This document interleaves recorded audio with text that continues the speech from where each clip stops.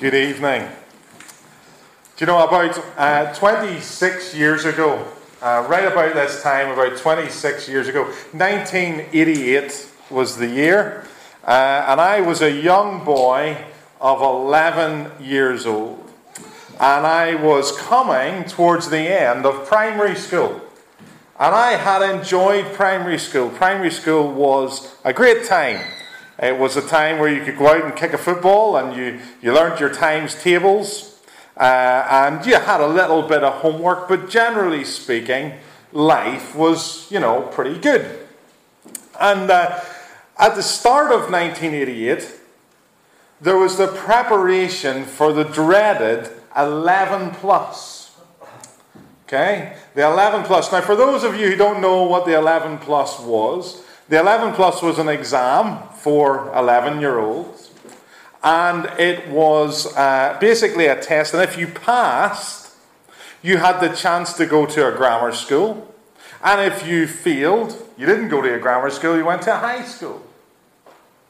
And it had lots of things wrong with it, but it basically had a huge bearing on where you would go academically in your life. And so, for me, I was just like most young boys at the time. I was kind of carefree, I was happy, I was relaxed. But my dad decided that this was a really important thing. And so every Saturday morning, he would get me out of my bed at 7 a.m. in the morning. He would come in, get me out of my bed, take me down to the kitchen table, and we would sit and go through 11 plus questions. Doesn't that sound fantastic? Doesn't that just sound brilliant? And he would give me tests, and he would give me challenges, and he would tell me off when I wasn't getting it right, and he would make me get up week after week after week after week. And you know what? I hated it. I absolutely hated it. I wanted to be outside kicking a football, playing music, doing whatever it was that I wanted to do. And you know something? I passed my 11 plus. I passed it, but even years later, I didn't really understand why. Why did my dad put me through that? Why did he make me get up in the morning and put me through all of that? Well, you see, because even though he knew it was painful, even though he knew it was hard, he knew that passing that exam would give me opportunities that he had never had. And as a father myself now, I look back at that and I'm grateful that he did it. I'm grateful that he gave me that opportunity. And the verses that we're looking at tonight, these Proverbs 3:11 and 12, and we're going to focus just on those verses tonight. But that's a picture, that picture of my dad in the 11 plus is a picture of what these verses are saying, that everything that my father did at that time was for my own good. You know, we're looking at the book of Proverbs, and I guess that it's not one of the books of the Bible that Christians focus on a lot. It's not a book of the Bible that the Christians spend a lot of time meditating on. But you know something? It's a really, really important book. We have the books of the law and the books of the prophet, but we need more than that to be able to live day by day by day.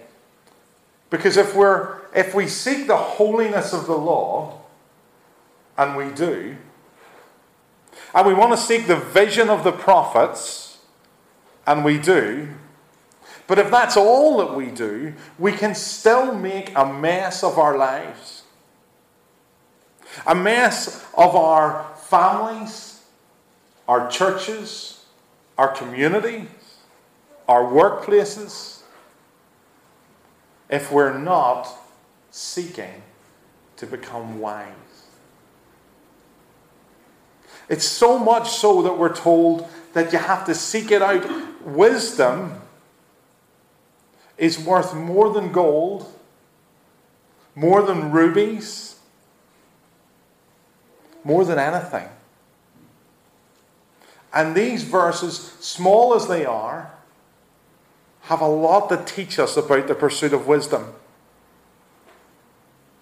It's interesting that the pattern of chapter 3 up to this point is a kind of do this and you get that. It's don't forget my teaching and you will prolong your life. Be loving and faithful and you will win favor. Trust in the Lord and your paths are made straight. Honor the Lord with your wealth and your barns will be filled to overflowing. And then you come to these verses. And they stand out because they break the pattern. They highlight a deeper understanding of wisdom, that life isn't always going to work out easily. And I want to give you 3 headings tonight. Firstly, the rebuke of a father. Secondly, the discipline of a father. And thirdly, the love of a father. So firstly, a rebuke.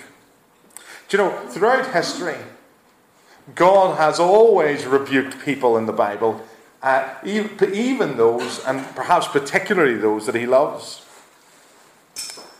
King David was a great king. He was a man who was described by God as being one after his own heart. But you see, he wasn't perfect. At one point in his reign, he saw a beautiful woman, wasn't his wife, bathing on the roof, and he decided that he wanted her. So he took her, and he slept with her, and he got her pregnant.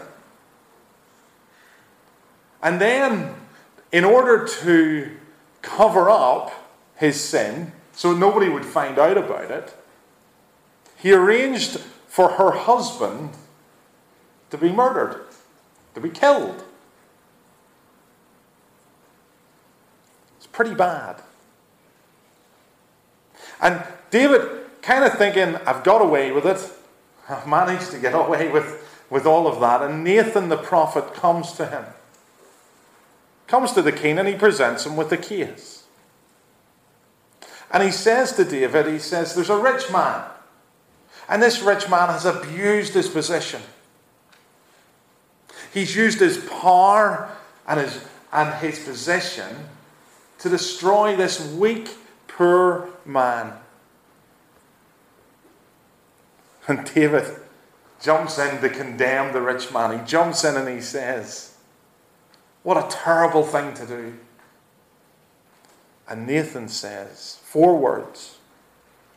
He says, you are that man. It's one of the most stinging rebukes in the Bible. And you see, as Christians, I know this in my life, there are times when you hear a message preached, or when you read the Word of God, and you feel deep inside a rebuke. You know that there's an area of your life that isn't right. You know that there's an area of your life that needs to change in order for you to grow. But our instinct, our natural instinct, is just to ignore it. Is to kind of move on with our Christian lives, to kind of nurse the secret sins, the hurts, because we like to keep control. I mean, even if you're not a Christian here tonight, you maybe already know that feeling. Because God is calling on your life. You're hearing, you're feeling, and you're sensing God's call. But you want to ignore it. You want to stay with your old life. You know, sometimes we decide that really we just know best. That our wisdom is better than the wisdom of God. Do you know, in the early 18th century, there began a movement. A movement that said that all the conventional wisdom that had been passed down through the generations was challenged. You couldn't accept all the conventional wisdom. It was ironically, actually, it was a movement called the Age of the Enlightenment. And you see, culturally, every one of us here, old, young, in between, we're all children of the Enlightenment. Every one of us. And every generation since, in our culture, thinks that they know better than the last one. It's why we always tend to think, our default setting is that we think we know better than our parents. We're kind of more enlightened now than our parents were. And then you put into that the notion that a book written thousands of years ago and over the course of thousands of years, that it could speak to us, that it could challenge us, that it has something to tell us, to rebuke us. Well, I mean, our culture just thinks that's mad. And as a result, sometimes we buy into that. As Christians, we buy into it. We think that we know best. And you see, Proverbs knows that it isn't our natural instinct to listen to our teachers. That we despise rebuke. In fact, in our society, more and more, you can't tell anybody that they're doing anything wrong.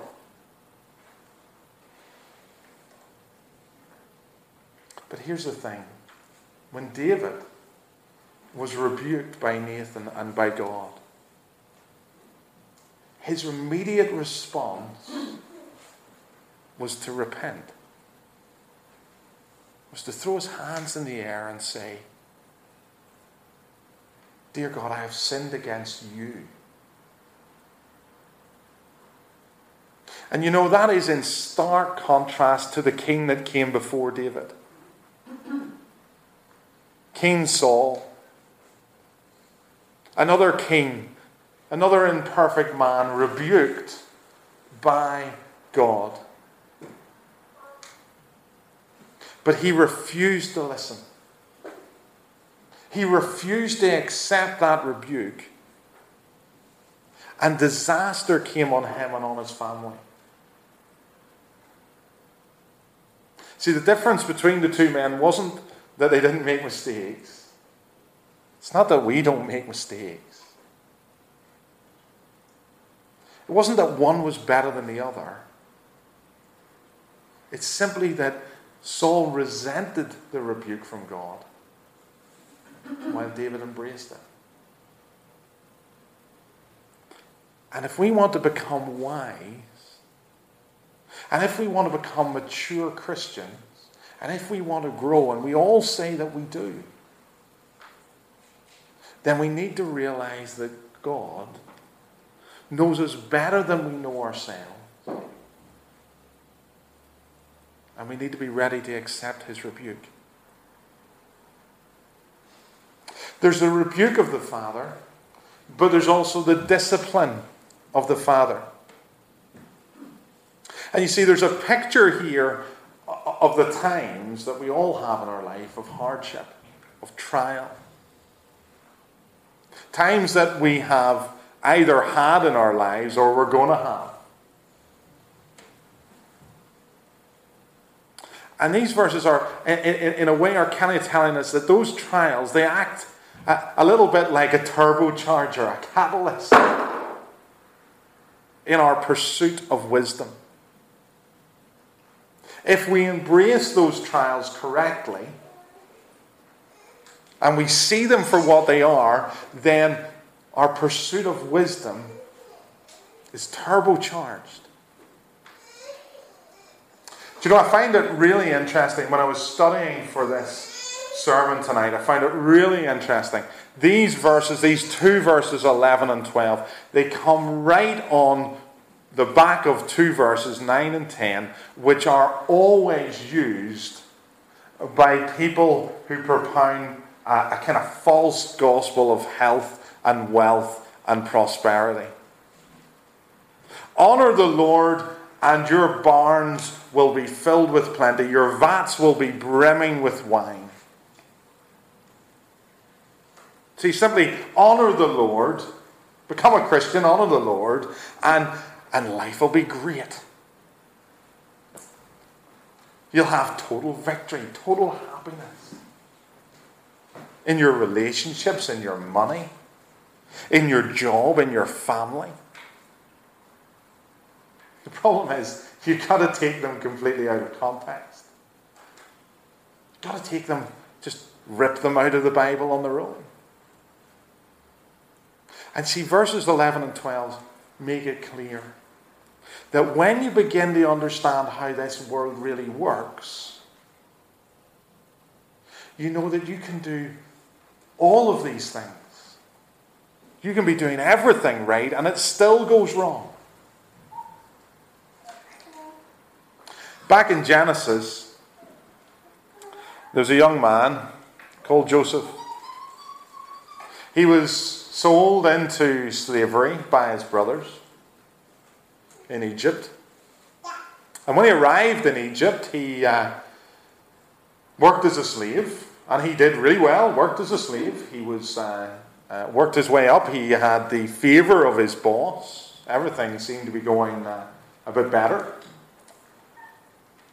See, and then his boss's wife decided to make up some lies about him. And he was thrown into prison. And he hadn't done anything wrong. In fact, he'd done absolutely the right thing. She had approached him for an adultery. And what he'd done was, he hadn't kind of stayed around, he'd run from the room. Do you know, when he sat languishing in jail, he wouldn't have wanted to hear that doing the right thing would make everything all right.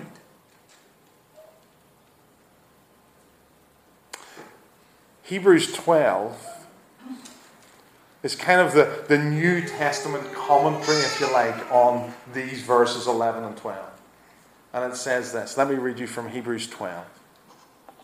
Endure hardship as discipline. God is treating you as sons. For what son is not disciplined by his father? If you're not disciplined, and everyone undergoes discipline, then you're illegitimate children and not true sons. Moreover, we have all had human fathers who disciplined us, and we respected them for it. How much more should we submit to the Father of our spirits and live? Our fathers disciplined us for a little while as they thought best, but God disciplines us for good, that we may share in his holiness. No discipline seems pleasant at the time, but painful. Later on, however, it produces a harvest of righteousness and peace for those who have been trained by it. Do you get it? The hardships, the trials, they're used by God to discipline us. He's using the hard times of life to bring us closer to him. Now, you see, maybe you haven't known a father who was like my father. Maybe you have never known that kind of loving, fatherly discipline. And let me tell you, God is not nasty. He's not unpleasant. He is a perfect father with all of our interests, our very best interests at his heart. He delights in us as children. Do you know something? This life, it's a journey. It's a constant journey and a constant movement. We're always moving forward. And you either move towards wisdom or you move towards foolishness. There's no standing still. It's either moving towards wisdom or, if you like, moving away from wisdom. If we resent, if we despise the trials from God, if we expect that our life is only ever going to be comfort, if we expect that our life's only ever going to be easy, then you're just moving towards foolishness. Do you know, when diamonds are created, it's an amazing process. It's a time-consuming process. They're formed generally under high temperature, really significant pressure, up to 100 miles below the Earth's crust. And they get forced to the Earth's surface through eruptions and volcanic activity. Let me tell you, it's like that with our trials and discipline from God. If we want to grow, if we want to become something beautiful, something righteous in this journey of life, then that only happens through the times when the pressure is applied. It's only when that pressure is applied that you understand what it really means to trust in the Lord with all your heart and to lean on his understanding. You only fully realize that Jesus is all you need when Jesus is all you've got. What about Joseph? How did it work out for him? He lost the best years of his life. He could have been bitter. He could have come out of prison. He could have despised his trial. But instead, through it all, he trusted God. And that God had a plan for all of it. A plan that was bigger than Joseph, bigger than his trials, a plan to save his chosen people. As we close this evening, I want to finish by helping you to see the grace and the love of the Father in these verses. You're perhaps wondering, when you read verses 11 and 12, where is the love? Where is the grace that's found? Just verses that are all about discipline. They're all about rebukes. But you see, they're all born out of this unmeasurable love that God has for us. See, to accept the rebuke from God, to accept his discipline, you need to know that he loves you. That he loves you unconditionally. And that he is wholeheartedly, 100% for you. Because you see, without that knowledge, you'll just despise it. You'll just resent it. And that is knowledge that doesn't come easily. You have to spend time with God. You have to practice spending time with God. You have to increase your prayer life. Increase your reading of the Bible. So that you come to know for certain that he is your loving Father. And you know, if you're not a Christian tonight, if you're here tonight and you're not a Christian, let me tell you that I want you to see the gospel in these verses tonight. Because Christianity is the only religion on this whole world that will tell you that their God suffered for us. And so as you journey through this life, and as you go through those sufferings and those pains and those trials that every one of us will experience, you can be sure that God understands it. Because his Son Jesus Christ suffered for you. Hebrews 12 says this. We read it at the start. It says, "Let us fix our eyes on Jesus, the author and perfecter of our faith, who for the joy set before him endured the cross, scorning its shame, and sat down at the right hand of the throne of God." You know, you have to put away the notion that we have all the answers. You have to put away the notion that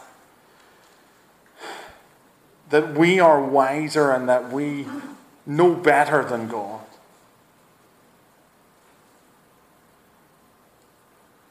You have to accept that we are loved and cared for by an amazing, a wonderful, loving Father God. Do you know, in his book, The Problem with Pain, C.S. Lewis said this, and with this I finish. Over a sketch that's made to amuse a child, an artist, well, he might not take much trouble. He may be content to let it go, even though it's not really exactly how it's meant to be. But over the picture, the great picture of his life, he will take endless trouble. And would no doubt give endless trouble to the picture if the picture could feel it. You can imagine the picture after being rubbed and scraped and recommenced for the 10th time, wishing that it were only a thumbnail sketch whose making was just over in a minute. See, in the same way, it's natural for us to wish that God had designed us for a less glorious destiny. But you see, then you're wishing for less love, not more. The God that we came here tonight to worship loves us deeply. Like a perfect, loving, kind Father. And we can be confident that if we let him, if we accept his rebuke, if we embrace his discipline, that God who began a good work in us will carry it on to completion until the day his Son returns. Let's bow our heads, let's pray.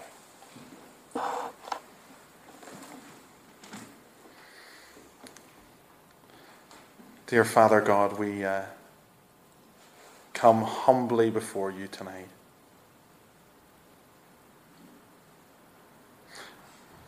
We thank you that you are a loving Father God. That your desire for us is for good and not for evil. That your rebukes are designed to drive us to wisdom, to make us grow. That your discipline, painful and hard as it often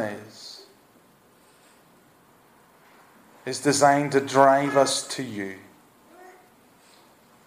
Dear Father God, help us to prepare ourselves for those rebukes, for those disciplines.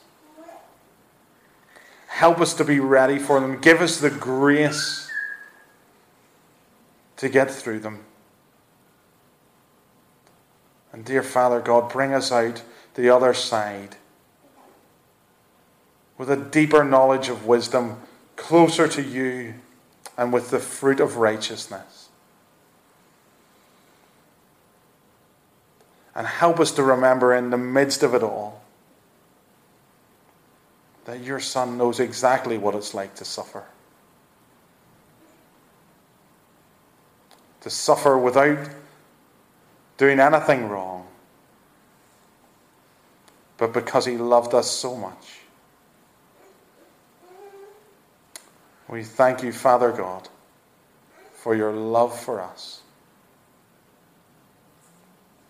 In your name's sake, amen.